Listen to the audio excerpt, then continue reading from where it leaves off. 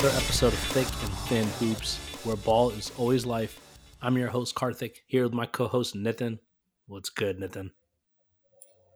What's up, man? I gotta say, I'm thrilled to officially announce I'm finally having fun with this NBA season. It took us a while to get there. We weren't sure if we would during the dog days of December and January load management, but it feels like coming out of the All-Star break, we talked about how late in the season the All-Star break was. It was the right time for a recharge, a reset, and basically every team who has playoff aspirations has been full go, short of real injuries like a LeBron or Zion. But everybody else, we're seeing them on the court every night. It's a ton of fun. It feels like every other night we have a game of the year candidate, whether it's Kings, Clippers, Heat, Knicks, Sixers, Bucks. I mean, Mavs, Suns. It's been electric. I'll say this. I've been having fun all season watching the Kings. Obviously, this has been a historic season for us. So you guys are late to the party. This has been, from game one, been an awesome season. But to your point, the intensity has ratcheted up. The load management is seemingly happening less and less. All the stars are playing. The games are close. The games are going into overtime. We're getting a lot of good matchups too. Like right off the bat, the first couple weeks after All Star break, I feel like all the heavyweights, they probably planned it this way, are playing in these really big time games. That also is probably true, right? The TV schedule is naturally picking up where we're getting these marquee matchups, but we're still a little bit slowed by injuries at night, like tonight, Mavs, Pelicans. You have no Zion, obviously. Then Brandon Ingram goes out in the first half. So some of these things are unavoidable. You know, we have Grizzlies, Warriors tomorrow night. We obviously will get into the Ja situation at some point today. So still a little bit of turbulence, but we're rocking and rolling. There's what 20 games left for teams, and so even less for several teams. And so we're talking. By the way, March 8th, the Kings are in second place in the West. I mean, this is just unbelievable. I'm sure for you. Yeah, put the banner up, second place on March 8th, 2023. It's insane, man. Like the way the whole season's progressed, where at one point we're like, oh my god, I can't believe we're the eighth seed, and then oh my god, we're six, then four, then three, and then two. It's like we might end up as one. You know, who knows? At this rate, I would not be Yeah. surprised. But speaking of big games, I definitely do want to talk to you about that epic Bucks Sixers matchup that happened. Was it last week? It was last Saturday. Yep. Because you were in the building live to watch the Sixers squeak that one out against the Bucks. So give us your reactions, your live takes. What did it look like watching that amazing game in person? Yeah, so I think to set the context, this is a yearly trip that a bunch of guys in Chicago make. We'll find a good Saturday night game that the Bucks are involved in. Take the Amtrak up, hit up some Milwaukee bars, which are always first class, as you know, from your time in the Key several years ago. Then we'll go to the game. Afterwards, maybe pick another spot or two. Suddenly, we're at the Powhatan Casino. Next thing you know, and it's 1 a.m. and we're headed back to Chicago. So the whole trip is like 12 hours. It's actually the perfect amount of time to be in Milwaukee, with all due respect. But um, you know, the game. There's three main things I would say about the game. The number one thing is the stadium, Fiserv Forum, is stunning. It is an absolutely beautiful stadium. Everything about it feels awesome. It has that brand new feel, but it doesn't seem too corporate. It doesn't seem too like, I think you were talking about SoFi Stadium was almost like the game was a sideshow to everything else going on. It feels like the game is still the central part of being there, but it's just incredible, right? The lines are good. The sites from pretty much wherever you're sitting are good. And I think I mentioned this last year in the pod, but I went to the Fiserv Forum for the NCAA tournament because Virginia Tech was playing Texas. So it was the second time I'd been in the stadium, but obviously having the home team there makes a huge difference in terms of crowd noise and intensity. So that's number one. Number two, it is unbelievable when you think about the level that guys like Giannis and Embiid are playing at right now, where it didn't even look like they were necessarily having phenomenal games. And you look up at the scoreboard and they both got 30 plus. Embiid's got 10 assists. Giannis got a ton of rebounds. And that's just a testament to their greatness. It's like the production, like slowing them down, quote unquote, is doesn't mean anything much beyond like not letting them get 40 on you. Everything else is like pretty much gravy, and it's a guarantee that it's going to happen. And third, absolute turn back the clock performance from Harden. Watching him slice up that defense live, I think he had 19 in the fourth. One of the things, and you know this, when you're at a game live, you don't really follow the stats, Yep. and I feel like the pace and scoring quite the same way. So I do have a recollection of it being 95-77 Bucks, and sort of thinking the game was kind of teetering towards an end. And Harden just goes nuts. He basically destroys anyone the Bucks throw at him, including Drew Holiday. Embiid makes a bunch of timely plays down the stretch, and I don't know, man. Like, it didn't tell me anything I didn't know. Like, I still like the Bucks more than anyone in the East, and I still respect the hell out of Philly. But all I could think is get me to April ASAP, right? Like, we need these matchups. We need the Celtics Sixers or Celtics Bucks, like all of these things that are right on the precipice. I think they're going to be absolute wars in both conferences. Yeah, they're going to be great. That Harden performance really was turn back the clock. Is getting anything he wanted. It was, we haven't seen that. He's been really good, but we have not seen him assert that kind of offensive dominance. And they put up what 48 in that last. Was it 48 points in the fourth? I Yeah, it remember being was something something nuts. insane. I don't even know. Yeah, something crazy. I mean, But he had 20 himself. I totally feel you about the you lose track of the stats, especially fourth quarter. You're probably I don't know how many beers deep. Like you're not able to I'm count not at gonna that point. disclose that number on the podcast. This is a Um, family show. but it's cool that the arena is really good because I remember when we went to the Key in Yeah. 2016 for that playoff game against the Raptors. That was in their old arena, which felt very very dated. And it was it was a cool arena in the sense the fans were awesome, but it from like a just aesthetics and just the feel of it, it felt very old. So cool to see that the new one I is awesome. for folks who are listening, like we went in, I think it was actually 2017. Yeah, The Bucks 2017 had playoffs. just gotten good, and they were the 7 seed versus the 2 seed Raptors, like DeRozan, Lowry, and the Bucks came back from 25 down to almost win and ended up losing. That was actually the night they got eliminated in round one. Yep.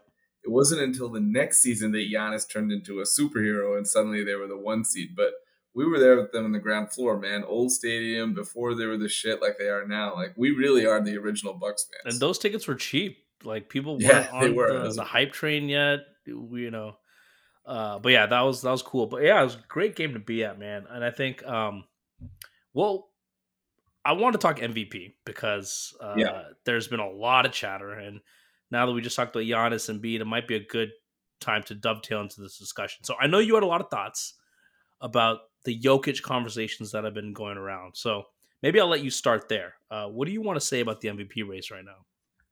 Yeah, and I think it's interesting, right? There's obviously a lot left of the season, so I don't think either you or me are trying to make a pick for MVP right now. There's a lot to prove, a lot to get after it. I was just thinking about it, and we don't need to turn this into first take, but the it's interesting because this is one of the things JJ Redick talked about, which is like we create basketball narratives that don't actually exist. And that's what they did, right? They put this thought into my head that I wasn't necessarily going after. But now I look at it, I'm like, there's a lot of nuance to the conversation about Jokic winning 3 straight. Put aside race for a second, right? The first is just it's never been done by a non-champ, right? Russell, Wilt, and Bird have all had all won championships during that stretch, so that's one piece. Two is he is probably the least proven playoff performer of any two-time MVP, maybe even single-time MVP in recent history, right? When you think about one round three appearance, they lost 4-1 to the Lakers in the bubble. Really is, got swept in 2 years ago in round two, lost in five in round one. And I love Jokic more than almost any player in the league, as you know, but I do feel like what has happened, and I don't know that it's necessarily a race driven thing, but it is like a familiarity and sort of like relational driven thing of people gravitate to a guy they feel like they can understand better as a basketball player, meaning the cerebral or not that athletic or sort of doing things that they're like, oh yeah, I can do. And it's something that we've talked about as it relates to the affinity for Stephen Curry over a guy like LeBron James, who any media person would have less chance of being than, becoming president of the United States. So like that's the type of thing that I feel like drives some of this, and I think it's subconscious. So I don't want to dismiss, I guess, the overarching point that there are some biases associated with it. That being said, I also don't think it's unreasonable to say I don't want to give a guy a 3-time MVP, even if he deserves it on each individual year, because that is hallowed ground. Like what is the point of all this conversation about legacy and all-time rankings and Hall of Fame and the pyramid and the top 75 if not for these types of seminal moments creating people's resumes that you want to be as close to what they actually were as players in their era. And that's kind of where I start with some of this, which is like, I think him winning three straight, he has deserved it in every year. Other guys have deserved it in every year. I just don't like the matter of fact way people are going about it on both sides because I think it's disingenuous. I think it's intentionally dishonest, and it doesn't get to like the core problem, which is like if you voted for Embiid or liked Embiid and I like Jokic, you're not an idiot, right? Like there's a very real case for Embiid or Giannis as much as there is for Jokic, and I think that's not the way people see it because they look at a VORP, they look at a PER, they look at win shares, and they don't contextualize what that means. They've now taken the game outside of the actual game just to numbers that they can sort. And that's not how I don't think advanced analytics should be used. So I'll start there. That was a long diatribe.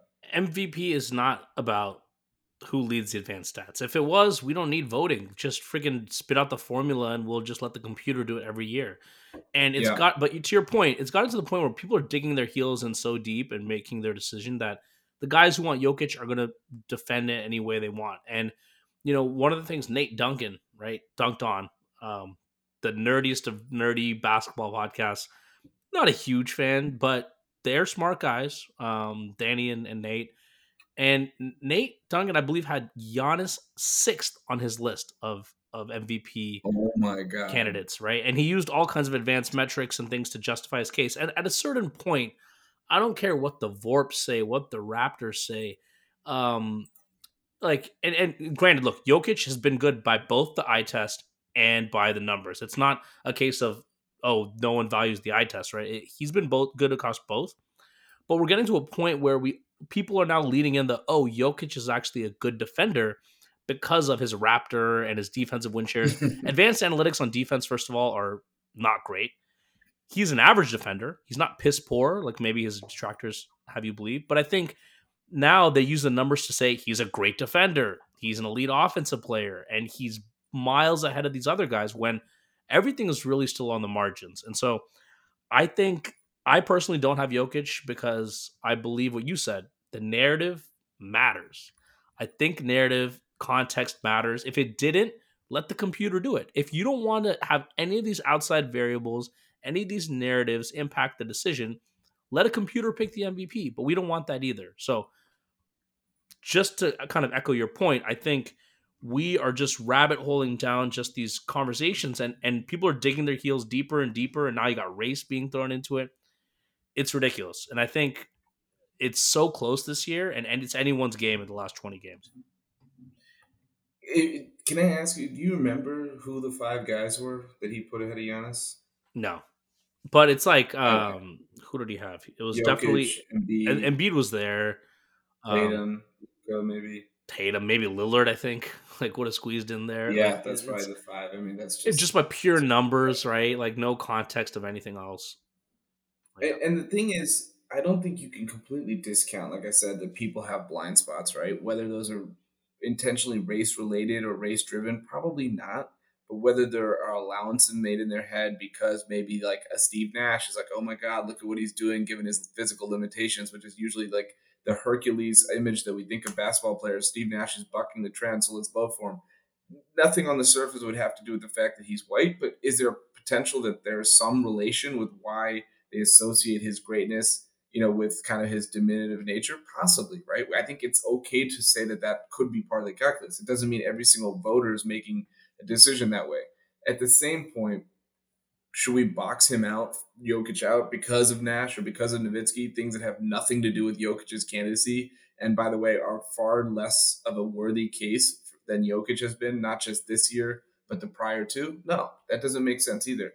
I just don't like the matter of fact, like Reddit goes on First Take and he's crushing Perkins, and obviously Perkins does not necessarily do well in that debate, and he hears about it on Twitter. At the same time, Jokic is like, Reddit's like, he doesn't care about stats. I've spoken to Mike Malone. It's like, dude, what kind of like fucking fantasy world are you living in? So the coach of the Nuggets, who's obviously incentivized to make you think the greatest about Jokic, says he doesn't care about stats. Of course, that's what he's going to say. That suddenly now has no allowance for pushback. if Jokic wasn't putting up the stats that he was putting up, he wouldn't win MVPs. If he didn't win MVPs and make first team All NBAs and all the rest, he wouldn't have been eligible for the biggest contract in NBA history. And last I checked, he signed on that dotted line. He didn't give any money back, right? So as far as I know, those stats that he apparently has no desire to worry about led him to this big contract, which again, if he didn't have any issue with it, why didn't he sign for a little bit less than the max, right? He took all of his money as he deserves. I very much doubt a player of his caliber, player of any caliber, doesn't care about his numbers. And even if that's the case, you can't prove that without a shadow of a doubt. And it's frustrating that we're adding this extra narrative that has nothing to do with the on-court performance. And suddenly it's like, oh, Giannis threw the ball up off the backboard. Look, he cares about it. It's like, dude, what are we talking about? Like, it was a freaking joke, and it's something that any player does all the time. It was a runaway train, that whole narrative. And I was like, why are we spending so much time talking about this? It's ridiculous. And to your point, like, we don't know if he cares or not. And these guys all care. I don't care if Jokic is the most chill dude who rides horses. Granted, there are levels to caring, but all these guys care. All these guys want to be good. Why does that matter? The one thing I will say about the MVP race, right? When you talk about a 3-time MVP, to me, I think to win it the consecutive year and the next consecutive year, you need to have a really compelling argument. You can't just be doing the same thing. And I think last year, Jokic's compelling argument was they gave it to him on an exception basis, right? He was a 6 seed. Right. They rarely do that. Westbrook was one of the few exceptions. They gave it to him because Mm-hmm. he was that good on a team devoid of talent. Now this year, we're awarding him and the Nuggets because they're the 1 seed. But last year, we rewarded him for doing that without those guys. Now you get Jamal Murray, you get Porter. You could argue that those guys actually contribute to that increase in wins, the 10 plus wins they have this season versus last. But we're giving Jokic credit for that as well. I don't know. Do you see what I'm saying? Like, we're kind of giving him double credit Absolutely. for the improvement this year that was really driven by the addition of those guys. And we gave him credit last year when he didn't have those guys. So I think his case this year, as good as it is, the number one across all these advanced stats, the number 1 team, I just think Giannis has an equally good case. Embiid has an equally good case. And like you said, the thing I have the biggest problem with is the people making it sound like he is miles ahead. Because there are some advanced stats that show he is orders of magnitude better, essentially, Yeah. than these other guys. But that does not make him orders of magnitude a better MVP candidate. I'm convinced the Nuggets try every year to just get the worst backup center they can and just kind of like take that to a new level. Once they signed DeAndre Jordan this summer, I was like, okay, there's clearly a bigger plot at play to get this guy's on-off splits to look, most absolute gargantuan difference that you can create. This always reminds me, like, I remember Kawhi, the couple years that he was turning into like that apex predator in San Antonio, kind of after the Finals MVP when he was still kind of a role player, and then before he got all those injuries, his on-off splits were not always that great. In fact, there was a couple years they were like basically borderline zero, and it was just like the Spurs are a good machine. It doesn't take away from the fact that he's carrying them and he's a huge factor, right? You remember the 2017 MVP race with Westbrook and with Harden. Kawhi, I think part of the reason he lost that is because he didn't have as much singular dominance to his name the way those two did. And again, I think we sort of overrate what MVP. We overrate the amount that MVP should be about doing the most with the least. It doesn't always have to be with the least, right? It could be taking good to great or taking great to legendary. I think that's just as hard than being like an amazing floor raiser. So someone like Giannis, who frankly, it's kind of wild to me that there isn't more of a push for him because A, he's beloved, 2, he's proven, right? And 3, he's been given hardware. So he's won Finals MVP, he's had MVPs, and he is the best record in the league without his second best player for most of the season. And even when Chris Middleton has played, he's been off the bench or playing limited minutes. So again, I don't want to get into the actual argument itself, but I'm surprised by the groundswell that Jokic has received. And I think a lot of it has to do with the fact that the way people do vote for MVP or do talk about it is kind of what you said at the top, which is let's just sort descending on whatever single like all encompassing stat we like. I mean, that's how baseball is pretty much doing it, right? Like if you're not the number 1 guy in WAR, everyone will just yell at you until the end of time if you win MVP. Like Aaron Judge who hit 62 home runs on the number one seed or whatever in baseball, the fact that he got MVP over Shohei Ohtani was like a crime was committed amongst like baseball writers. They were like furious. And Yeah, so it feels like the way we're trending. And I think that just takes a lot of fun out of like the very different environments that guys can flourish in. absolutely. And baseball, look, we already know baseball. It's great and people enjoy it for the fact that the numbers can drive everything, but it also takes the fun out of some of those. The awards should be fun. There should be discourse. There should be debate. I don't think any of this is Mm-hmm. wrong, right? Like no one. There should be a healthy debate every year about MVP because the reality is every year there's two or three guys that are close to the top. It's turned into such a yelling match and a you're an idiot because you don't follow the stats, or you're an idiot, or the flip side, right? Against Jokic, you're an idiot because Jokic hasn't won. It's ridiculous on both sides. So I think we're on the same Yeah. page. I'm tired of it. I'm hoping that someone can kind of separate from the pack these next 20 games. But even if they do, there's no way this isn't going to be controversial at the end of the year. So Yeah. And the last thing I'll say on this before we move on is all of this would have been solved if Jokic just didn't win last year as the sixth seed. If they just gave it to Joel Embiid, who was the scoring title champ, who had the number one team in the East, who was one of the best defensive players in the league. They just gave it to Embiid. This wouldn't even be an issue because I honestly think in a vacuum, just looking at this season, to me, it's between Jokic and Giannis. So and maybe it'd be that's fine too. But point being is if Jokic won this year without having won last year, I think it would have just been a healthier discourse overall. yep. All right. So all this MVP talk, all this talk about the last 15, 20 games is really about playoff positioning. It's about who's going to close with the most momentum. And frankly, for a lot of teams around the league, who's actually going to close in the playoffs versus not. And so today we thought we'd focus on the Western Conference because it is an absolute madness out there right now. If you just look at the current standings, right, you have, like I mentioned, the Nuggets leading the West by pretty much, I think, 6.5 games after the loss tonight, and so um, they're pretty much running away with the number one seed and will very likely clinch it in the next probably 3 weeks. The Kings, number two, which is amazing for a lot of reasons. Grizzlies three, Suns four. So it's like the Nuggets are by themselves. 2, 3, 4 are all within a couple games, and then you have this craziness from 5 to 13.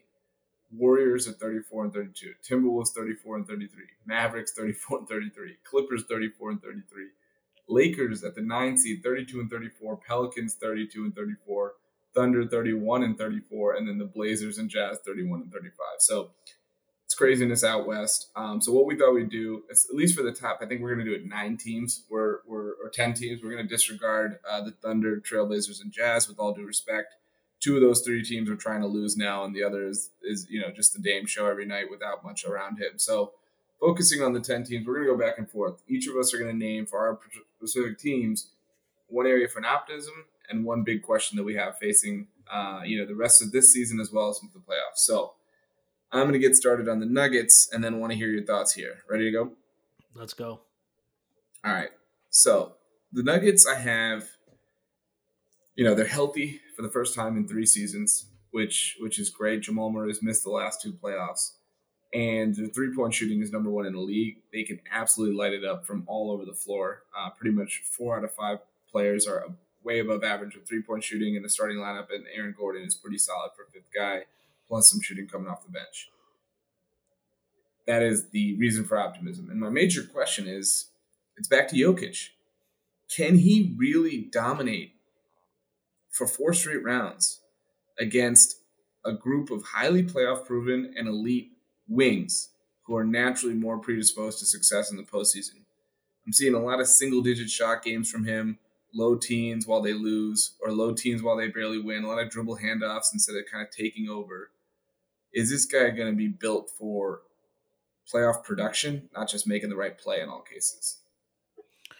Yeah. So to your question, last two postseasons, Jokic actually had to up his shooting, his scoring because they just were so devoid of talent. He was scoring about 30 a game in the playoffs the last two postseasons on 22 shots per game. Now, 22 shots for Jokic, just to put that in perspective, he shoots 15 a game this year in the regular season. Hmm. And when he ups his scoring and ups that offensive intensity, it doesn't translate to wins in the postseason. He's not that kind of a guy.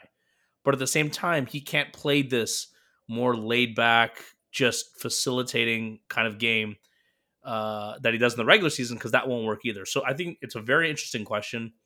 Can he overcome that hump? Can his team overcome that hump? And I think they're going to have to depend on Jamal Murray. I think he's going to have to become the bubble Murray and give them those high ceiling games, 40, 50 points here and there to bail them out. Because Jokic is just not a guy like Embiid or Giannis who you can rely on to carry you offensively from a scoring standpoint, not at the passing standpoint, night to night. So I definitely think that's the biggest question. But this is the best team they've had so far, so we'll see. Yeah, maybe I'm underrating how much Bubble Murray or Jamal Murray right now, who by the way is looking really He's good over the yeah, last month or so. He's been balling like this guy's a proven playoff performer, and he's got those chops, right? He's got those big shot chops, and he can create his own. So I think that will help. It's just what it is with Jokic, and I love Jokic, like I've mentioned.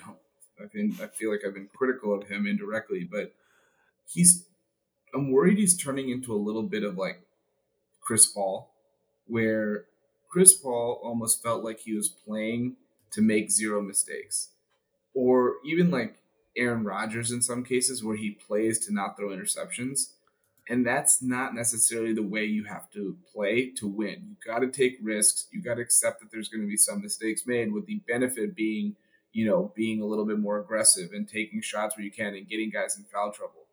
You know, I always thought that Chris Paul's reason why he failed in the playoffs is he wasn't able to turn up his intensity notch because he only knew how to play one way, which is like take care of the ball, make the right play, make the right pass.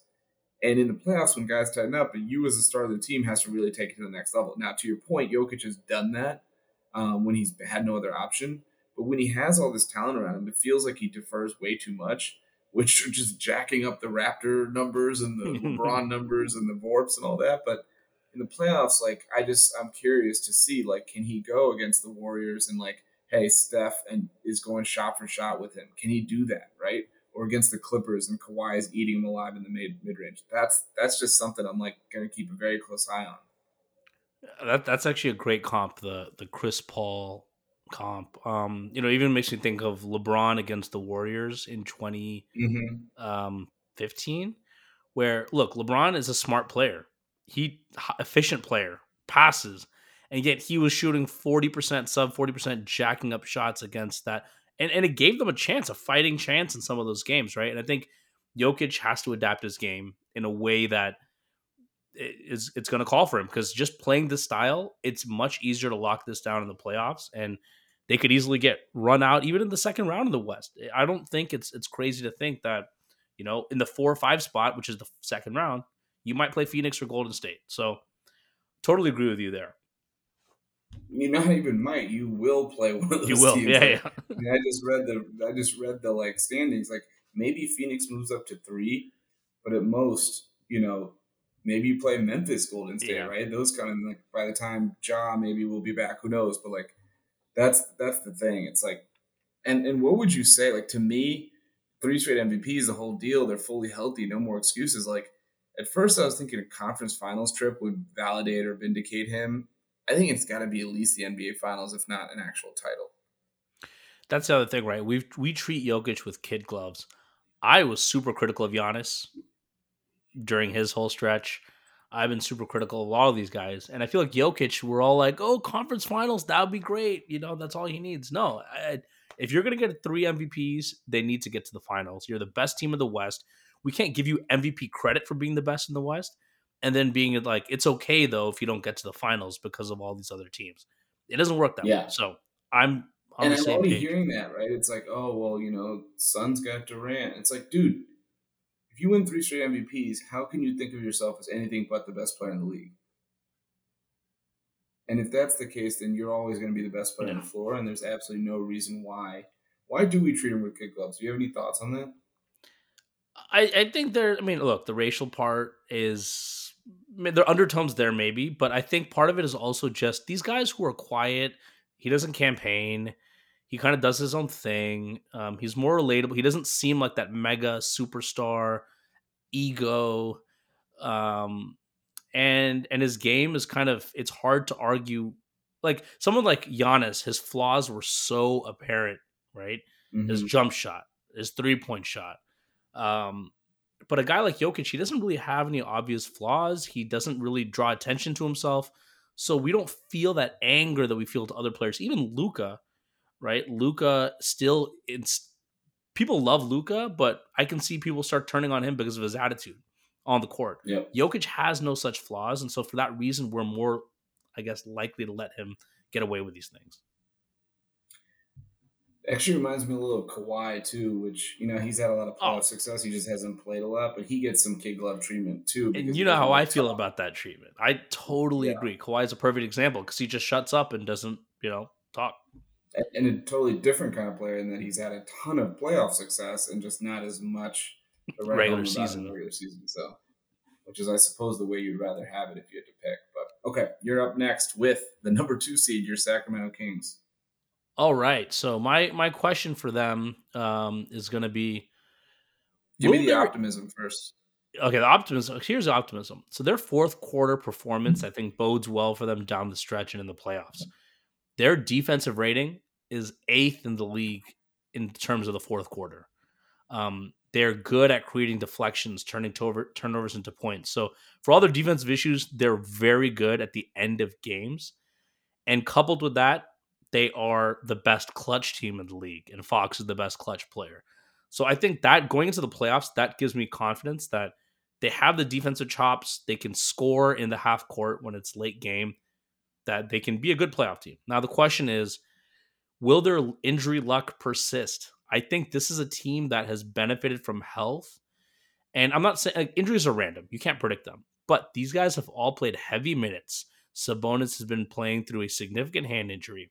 And while all the other teams in the Western Conference have had their stars rest or miss time, the Kings have been going gung ho since day one. And for a team with no experience in the playoffs, or majority of their guys with no experience, that's going to wear you down. And so I worry that a team that plays fast, high pace, that intensity, that level of execution on offense will start to falter in the playoffs. Yeah, man. I mean, this is obviously, even as an objective bystander, I wouldn't call myself objective. And the fact that we record every week, I'm certainly have a vested interest in the Kings. I don't know if that means I'm cheering for them or not, but I pay attention to them, not like they're another random NBA team. But the clutch play, it's really, I'm past the point. Originally, I was going to make that my big question for them, but I'm past the point of even trying to unpack how they're this good in the clutch and how Fox seemingly makes every single shot he takes. And they somehow go from like this horrific defense to being able to lock up when it counts. I'm not even gonna make that question about it because I don't even understand what's happening. I'm just going to assume it just continues until someone tells me otherwise. I think that's fair. I think for me, the question becomes so your injury luck, absolutely. At this point of the season, like I think once I'm curious because I don't think that they're going to care if they have a 2-3, right? Or 2 or 3. I think really 4, right? Because all of those matchups could be any one of those random teams. It's not like they can play their way away from the Warriors or away from whoever. So I just think they want home court advantage round one, and I don't think this Kings team after a 16-year drought is thinking much beyond round one. Right? Realistically, No. they get there. More power to them. I think the question with the Kings will be, and I think why I'm not as worried about the health factor is they're going to strategically rest down the stretch. Like you've already seen Fox take a couple. Like they had a long break. If he were to rest on, I think it was Tuesday night or Monday night. Yep. So they're like, let's sit him then. So it really gives him like 5 days off because of the way from when we play the next game. I think you're going to start to see that a little bit more. Sabonis, hopefully his thumb is coming along, and really those two guys you have to put on ice, especially that last week of the year until they're ready to go. But they have such young legs. Short of a freak injury, I don't see them wearing down in that same way.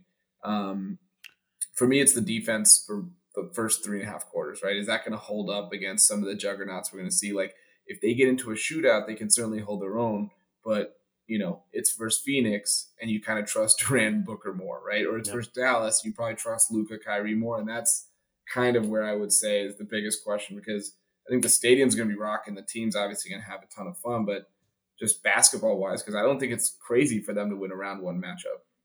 No, they can definitely win it. But it's also not crazy for them to lose. And I think that's how Kings fans look at it. no expectations, but we also have hope that we can win. We don't think we're going to get boat raced. We think that this team is good. Yeah, it's interesting. There's a lot of other elements. Harrison Barnes is old. First of all, that's the one guy who's going to have to guard Durant. Like that is going to have to guard any of these large wings. Is he Keegan that Murray. old? I mean, Is that he dude even is 30? he's what he was drafted 2011, He's 31. Okay, 2012. He's 2012. 31. Yeah, No, he's 30 exactly. He's turning 31. but he's May got an old 30th man when we game. He's not a graduate in guy the who's like running up conference and down the finals. floor, right? Harrison Yeah. Barnes. So, and then you have Keegan Murray, who's a rookie, and you're relying on him. Malik Monk, as great as he's been, is erratic. So there's a lot of question marks along the rest of the roster that make you wonder. But at the end of the day, I think they are primed to be, because of that fourth quarter performance, because of Fox in the clutch. I think they can stay in these close games and give themselves a chance to win at the end. So Last thing I'd say is like it's very odd how Herder and Monk just kind of alternate when they want to go off. it's frustrating. It's really They can bizarre. never have a good It's game. really bizarre to watch actually because you're just like, didn't Monk have like 34 the other night? Why is he only taking like 4 shots today? And it's like, didn't Herder play like 42 minutes the other night? Now he's played like 18.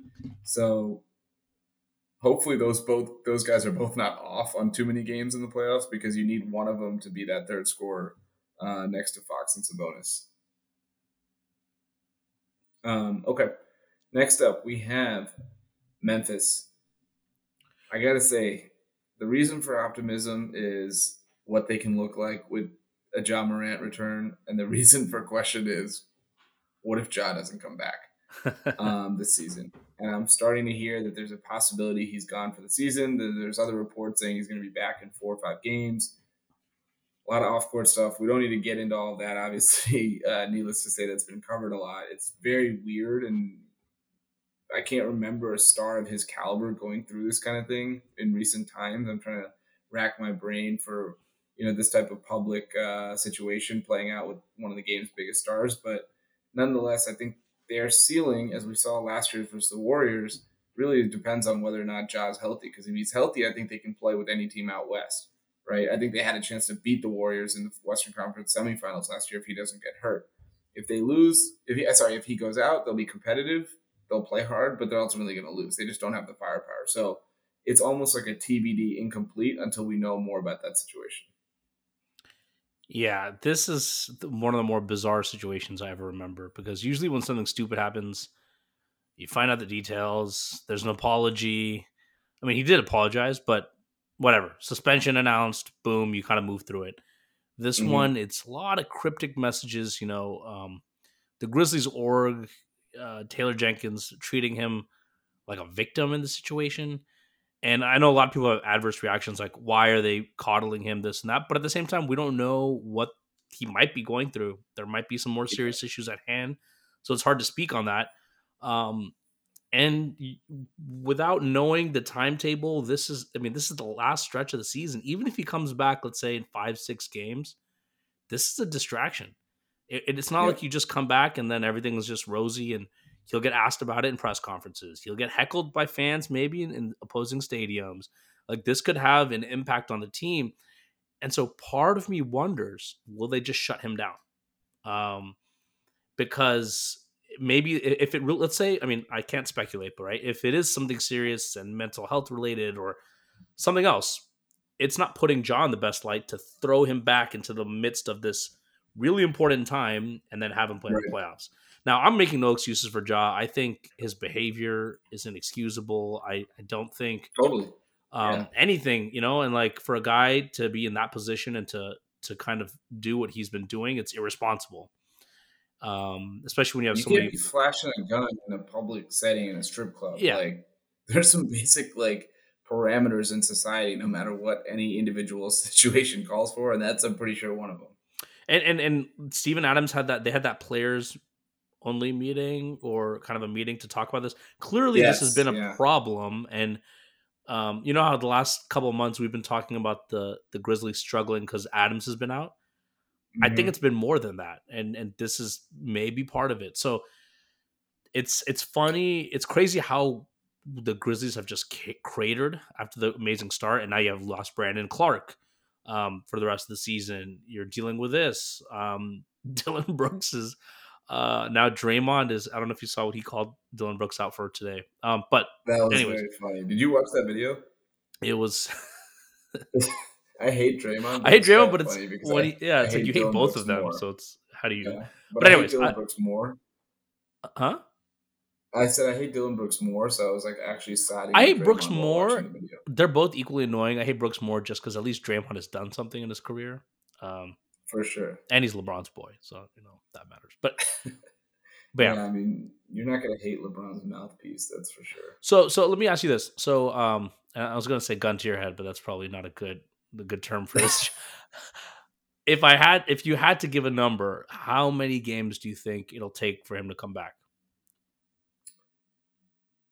I think he comes back in 10 games. And That's what I'm thinking. but the weird thing is I was listening to the Hoop Collective after, even though I was warned that Mark Spears was on it, I still decided to listen because I had nothing else in the queue and I had like a couple more minutes left at the gym. So I was like, all right, whatever, let me turn it on. And Mark Spears, although having no real analysis or providing any actual value from a basketball standpoint, he is plugged in. And he floated that some of the things he had heard, which he didn't want to, sort of say on air, led him to believe that he didn't think Ja was going to come back this season. Yeah. And so now I have my guard up of like, okay, I don't know. Like, I feel like he would know. And so I don't know what that means. And so the question is, how far do the Grizzlies go? Oh, if he's not playing, First they're round going to be fodder? round one out. Yeah. Yeah. Because you have to go that's the against thing, right? Golden State or Right. Clippers. Dallas or Phoenix. Yeah. The only way they could survive is that they somehow, as a blessing, draw Minnesota. But I don't think Minnesota's going to get up to the 6th spot. And I actually don't think Memphis, if he does miss that much time, can keep up with the Kings for number 2, believe it or not. Just because I think they're going to end up taking on a bunch of losses. Like, they have Golden State tomorrow night, so that could be a loss. Like, I just think it might add up. Even a game like the Lakers without LeBron, they probably thought that could be a win, and then Anthony Davis goes wild, right? So it's always a factor. Mm-hmm. Anyway, all right, you're up with the 4th seed, the Phoenix Suns. All right. So my question, or my optimism first, let's start there. I mean, it's obvious, but they look absolutely devastating on offense. And what stood out to me was the sheer size of the lineup when they have Aiden on the floor, Durant. I mean, Booker's kind of a big guard. And I just think that mid-range game, we obviously knew that was where this team has already been lethal. And that shot chart from their first couple of games where they're just lighting it up from anywhere on the court, you can't do anything on defense. All these guys can shoot from 3. All these guys can shoot mid-range. They can get to the rim. There's too many ways they can score and tilt the defense one way or another that makes this offense feel unstoppable. It will be unstoppable in the playoffs. Now, the question for me is, what is their core playoff rotation going to be? Okogie had earned the starting nod, and then you got Campaign, Wainwright, Torrey Craig, Terrence Ross at 24 points today, T.J. Warren. You have a bunch of just guys, and it'll be interesting to see who they trust down the stretch and who plays that 7th and 8th man. But then the other question I have as a follow up is, will it even matter? Like, these guys are getting so many open looks. As long as you can hit a couple threes, Terrence Ross, TJ Warren, it doesn't matter who's there. These guys are just guys. So, but I think for me, it's more what is that 8 that they're going to run, and who do they trust down the stretch to play with these guys? Yeah, so look, the offense is instantly special, right? Which I think we could have all predicted. We talked about how malleable, Durant is. We talked about what an insanely good fit that would be, playing with Booker and playing with that traditional pass first point guard in Chris Paul. And then Ayton, right, just doing all the dirty work. He may not get as many shots, but life is going to be easier for him down low as well. The rotation question is really good. I had the same one. And, to me, the question really becomes, and this is where it becomes hard, I do think it's going to matter because you have to know who to play if you're getting a bunch of inconsistent shooters that you're kind of trotting out there, right? Where one day it could be a Kogi, then it could be Wainwright, then it could be TJ Warren, then it could be Terrence Ross. It's really difficult for a coach to be able to have that sense without letting it get away from him, right? Like Monty Williams, if he sees three missed shots from a Kogi on wide open threes, is that enough to pull the trigger? Is that even the right move to do it so soon, right? And you saw this in the playoffs last year with Grant Williams versus the Bucks, and they gave him that treatment. What did he do in Game 7? I think he hit 7 or 8 3-pointers, and that put the Bucks away. You got to get that kind of performance, but you have to be able to do it consistently enough. And Grant Williams was pretty good in last year's playoffs, such that you don't really have as many questions because even one spot can ruin a team's offensive flow and ultimately potentially cost them the series if they ride the wrong guy. Yep. So it's going to be really fascinating to watch because you have four entrenched players. Then you have probably some version of like Cam Payne, and I'm just looking to see like, Cam Payne's going to be out there. Damian Lee's going to get some minutes. Biyombo.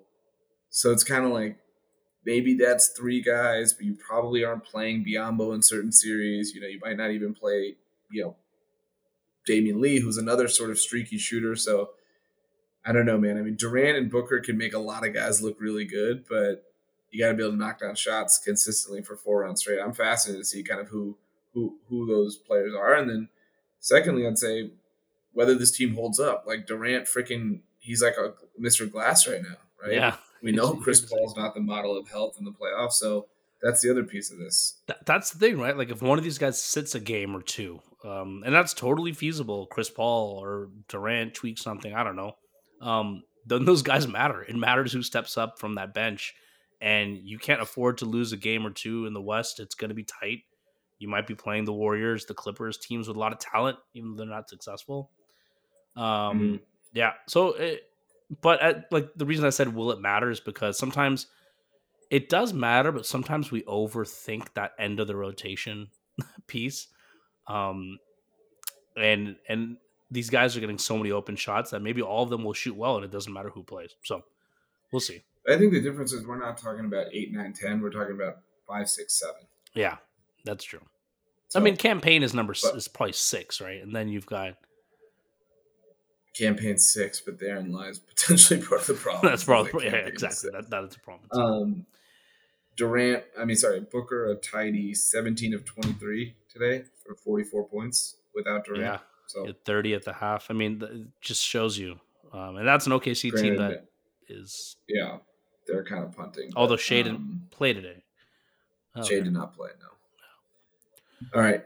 Next up, we have the defending champion Golden State Warriors, who lo and behold are in the 5-hole after a crazy turbulent season. So the reason for optimism, Steph is back. He kind of looks like his old self pre-injury, whatever that weird leg injury was. They're finally trending towards full health. At the end of the day, they still have the best starting lineup in the league, best 5-man unit.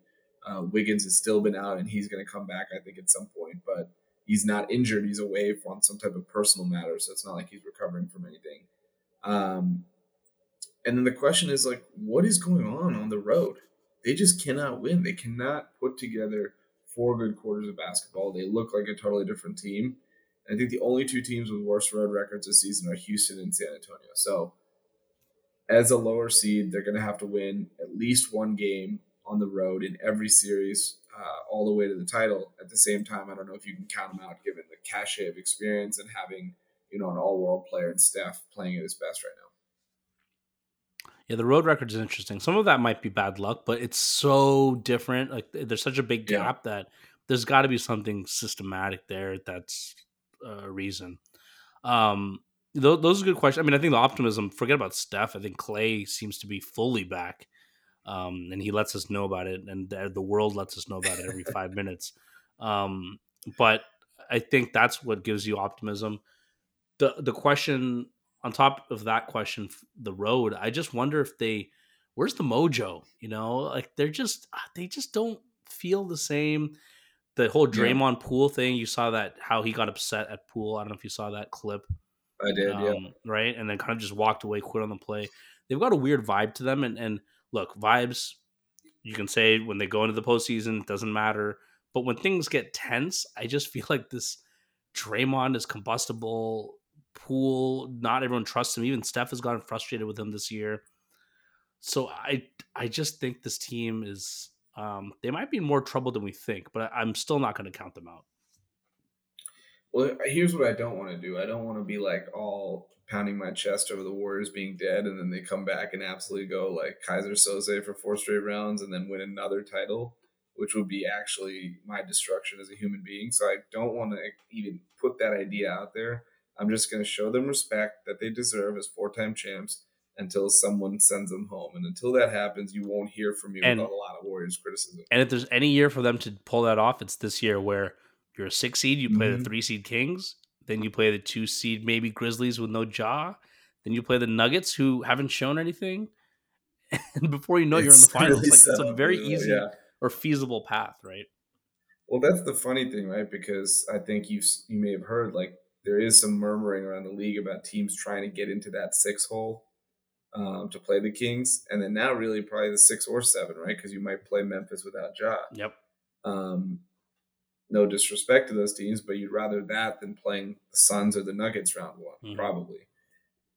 And suddenly that turns into a fairly attractive path, right? Like I'm even looking at the Mavericks who have had a world of trouble, and we'll get to them in a second. If they can find a way into that 7 spot, you're picking Luca every day in some of these series. You know what I mean? Like some of these matchups are really set up nicely. So I'm ultra interested to see where the Suns end up because the Suns, I think, are now 2 games back of the Grizzlies. So they very easily could be 3 or could even be 2 by season's end, just based on how things go. And that's where it's going to be pretty hard to like kind of pick and choose your matchups. Mm-hmm.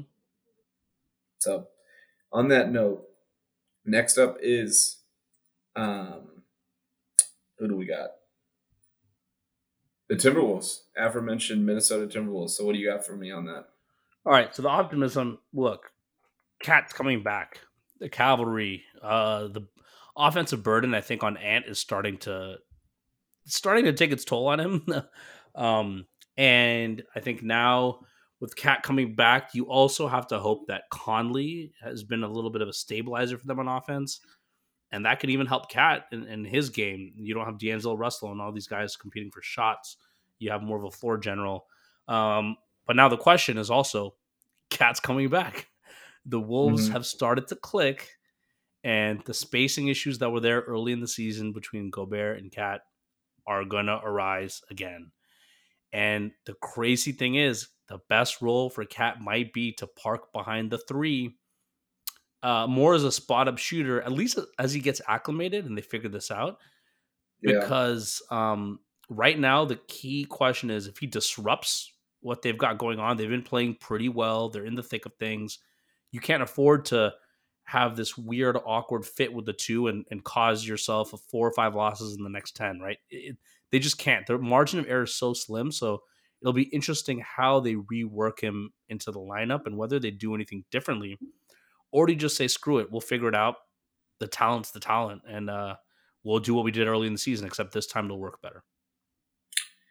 Yeah, they almost have to turn him into like Cleveland Kevin Love Yeah. to not disrupt what they have going on. Because the biggest question, the biggest thing about them is they didn't look good with them on the floor together. It's not like, they looked good, it was promising, and then he got hurt and they're like kind of treading water until he gets back. They were bad with him. Yep.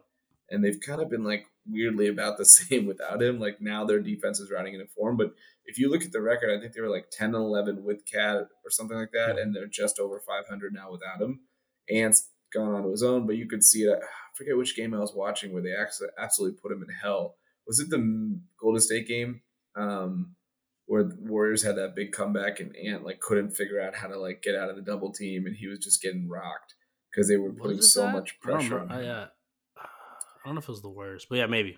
It was one of those games I was watching Timberwolves and like Ant was just struggling so much because there's nobody else to throw the ball to. Yep. So he's going to lack the safety valve of Cat, who's obviously 50, 40, 90 elite offensive player. But I think defensively, what's it going to look like? And then what's the spacing going to work like? Because even though he's a great shooter, he's a bit, plundering. So it's not exactly like the foot speed is going to, keep you from catching up with him. Mm-hmm. Mike Conley has helped. I think, he's kind of organized the offense a little bit. Still kind of a wild trade in hindsight to just give up a guy that's like 8 years younger, but at this point, Tim Connolly's made his bed with his Gobert trade, so he's just going all in. I'm excited. I hope they stay in the playoffs because I just think Ant is one of those guys that rises to the moment. But they have a fairly tough schedule, and who knows kind of how it's going to shake out. But the Lakers are breathing down their necks. I think the next couple weeks, kind of holding down the fort till Cat comes back, will basically tell the story of the season. Yep. All right, got the Mavericks. So the biggest reason for optimism is with Kyrie and Luca. This is about as explosive of an offense as we have in the league today. They're impossible to stop. And the shooting, the sort of really indefensible two ball handling strategy has worked. They figured out this my turn, your turn thing offensively for the most part. The question or the risk is every team they play turns into the Mavs offense when they play the Mavs. And so we're looking at a lot of games in the 120s, 130s, like even today versus the Pelicans, even though Brandon Ingram got hurt at half, they couldn't get a stop. CJ McCollum went nuts. And that's just going to be the issue that they fixed their defense last year, which is what got them a conference finals run. And now it looks like it's back to square one. They obviously lost personnel with Dorian Finney-Smith at the door and Kyrie Irving in. But, man, this is not good enough to work in the playoffs as it currently stands. Yeah. Totally right. The defense is a major, major question. And they need to bank on Maxi Kleba returning to form, right? He had that injury. He was out for a while. He has really been their defensive anchor as the big man who can shoot, who can rebound, and who can play good D.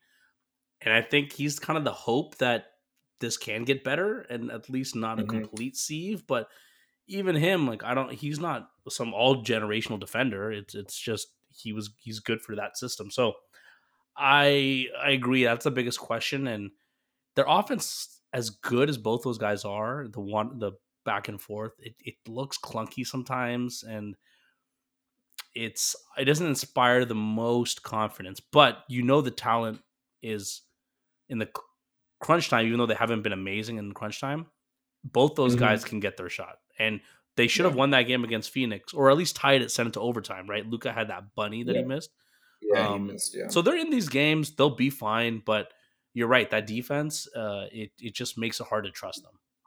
Yeah, they don't blow anyone out because even Utah, like last night, right, just hanging around. They barely win at home, then come back and lay an egg versus the Pelicans tonight. So I don't know. Like, there's very little margin for error. Continue to repeat that. So hopefully they can keep it together because that's another team that the playoffs, like, it would feel very unfun if the playoffs took place without Luka and Kyrie in it. Yep. All right, you have the Clippers, the Los Angeles Clippers, up next.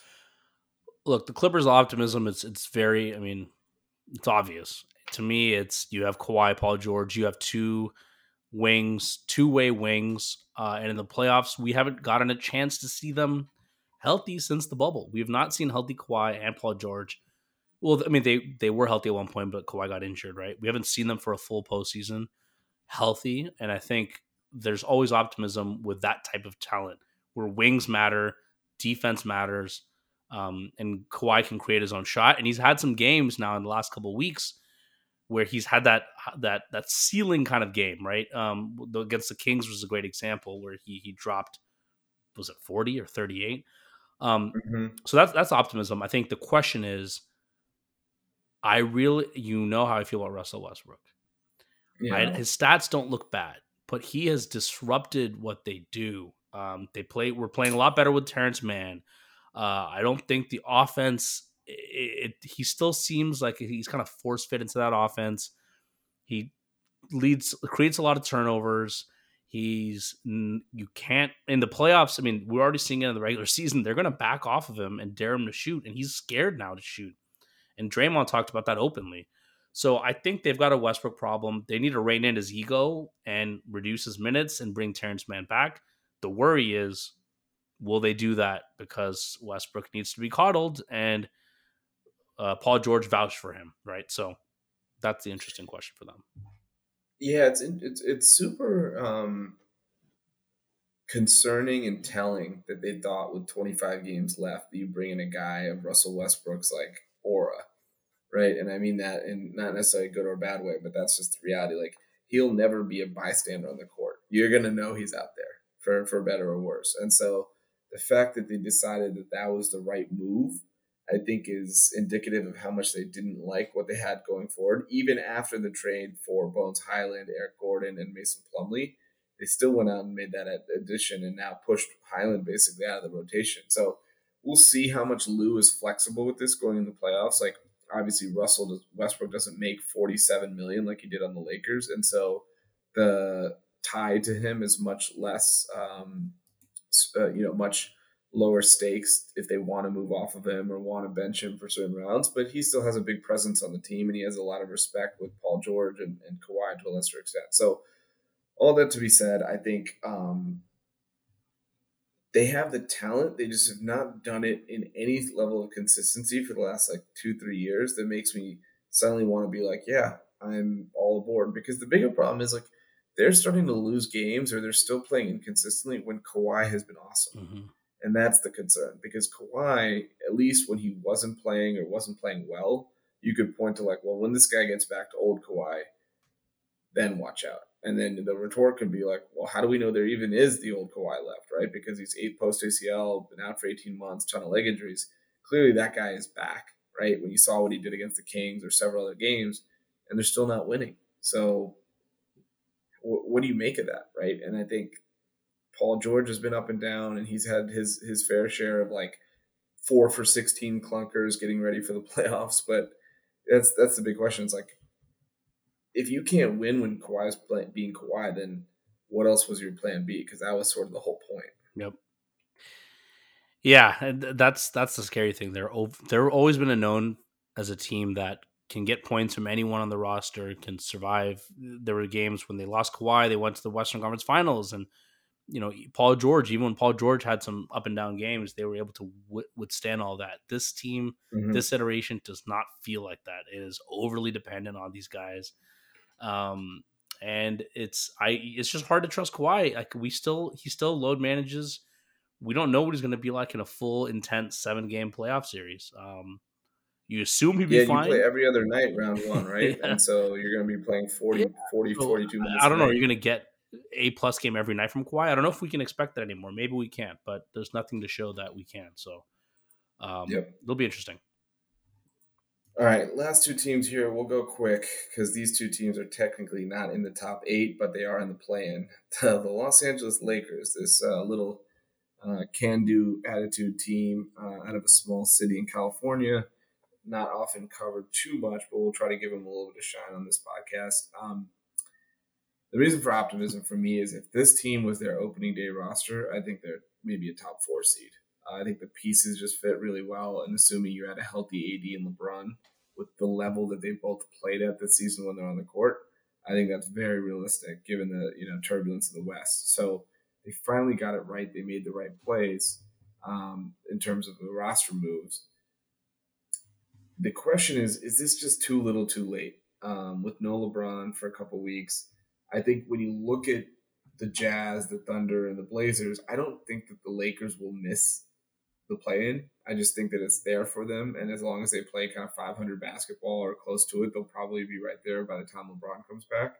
But it's going to be a really uphill climb. You got to go win 2 games on the road versus good teams. There's certain potential for those teams to be the Clippers, who they've struggled with, the Mavs, who they've struggled with, or the Warriors, who would be like in their home where they don't lose. And so there's a lot of things that have to go right for them to actually get into the top 8. I think they'll have a shot at it with LeBron back by then. I just wonder if it's like the hole is too hard to dig out of, and this team ends up like 9th and misses out. It is going to be hard for them to. I mean, I think after the LeBron injury, I don't think there's any more optimism for them. But like you said, they've put together a good team, and the proof is in the pudding, right? Because even without D'Angelo Russell, who we thought would need some of his offense because LeBron is out, they've been able to be competitive. AD is back to the early season AD.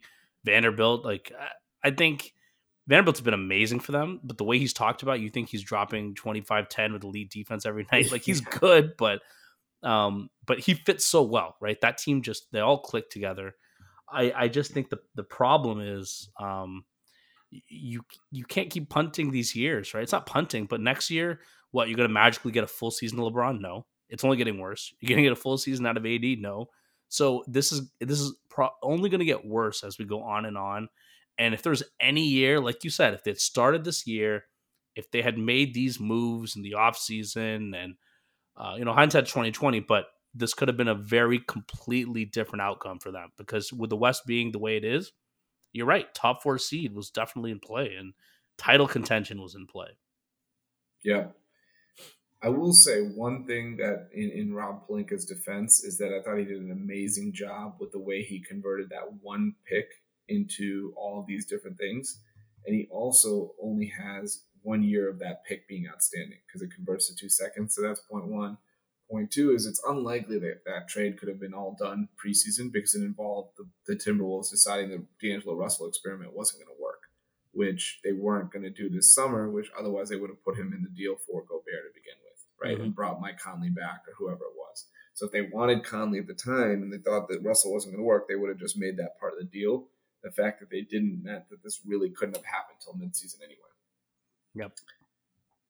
All right. Last up, the New Orleans Pelicans. Sad state of affairs there.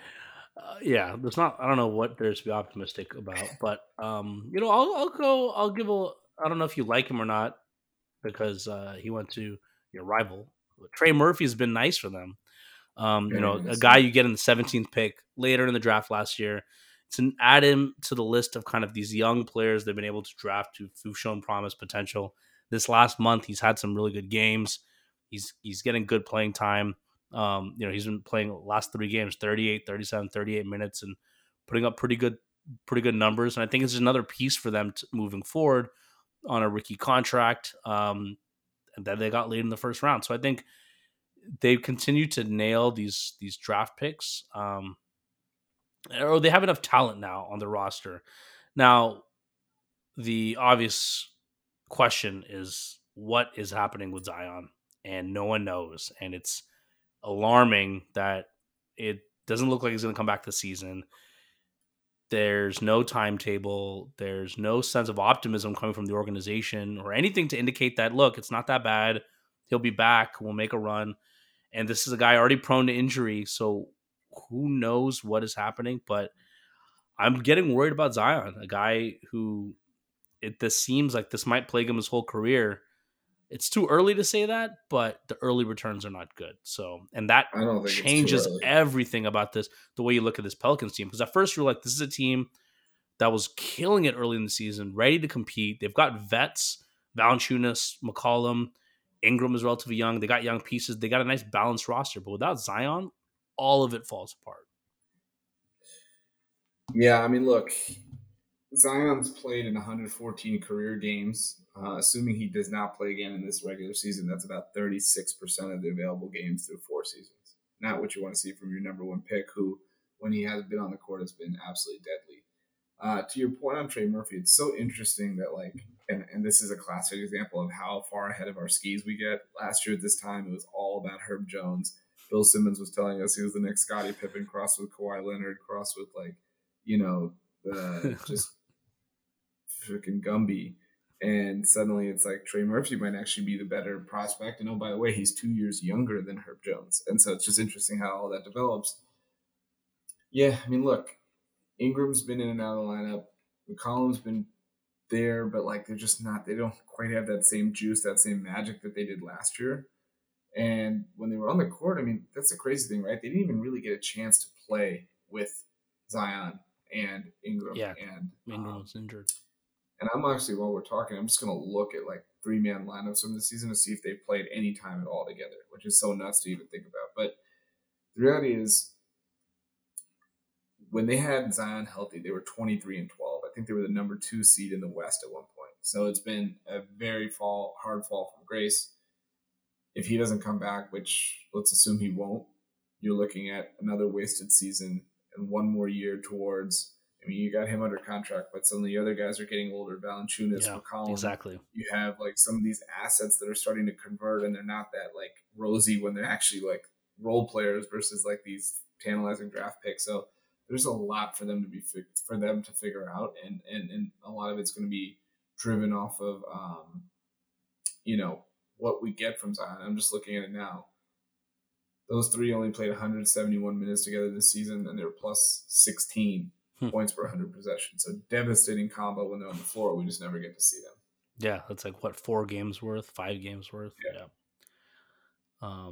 So, all right, that is the West in a nutshell. Again, I don't know how much there's to say about these other three teams that are hanging around. Like the Thunder are waiting probably one more year to really make a run. SGA is all NBA level. I hope he doesn't lose all NBA status by them resting him down the stretch. You know, Dame is now playing his way up to first team all NBA caliber, right? He's been bananas, including that 71-point game. And the Jazz, like Lowry is kicking. They're fine. They're just not really trying, right? They kind of want to slide down to maybe 12 or 11 just to get a little bit better chance at a Scoot or a Victor. Yeah, the Jazz at this point they've lost 4 in a row, so for them they should just kind of punt and try to get slightly better odds, right? Of course, you're talking about the difference between maybe like an 8%, 10%, I don't know, but um, yeah, I mean the West is interesting, man. This is an exciting year. You know, the second seed may not even win 48 games. And to put that in perspective, I don't know if you remember 2008, the Warriors, the following year after the We Believe Warriors, missed the playoffs with 48 wins. They were the ninth seed. Mm-hmm. So it's just crazy how packed it is. And look, perfect year for the Kings to try hard and be good because we might get that 2 seed, but we'll see. Yeah, I mean, you got to put yourself in as good of a chance as you can to not just break the 16-year playoff streak, actually win a damn series. How about that? That would be as close to like pure satisfaction a fan base can have short of winning a championship. Oh, dude, winning a playoff series would be like, it would feel like a title. They'd Yeah, have I a mean, parade. we talked about this. You're 34. The last time the Kings made the playoffs, you were basically just a legal adult. Yeah. Like your entire adult life has passed without you seeing a playoff appearance. So I'm rooting for it. I really, really want to see it because I want to see what that stadium looks like game one.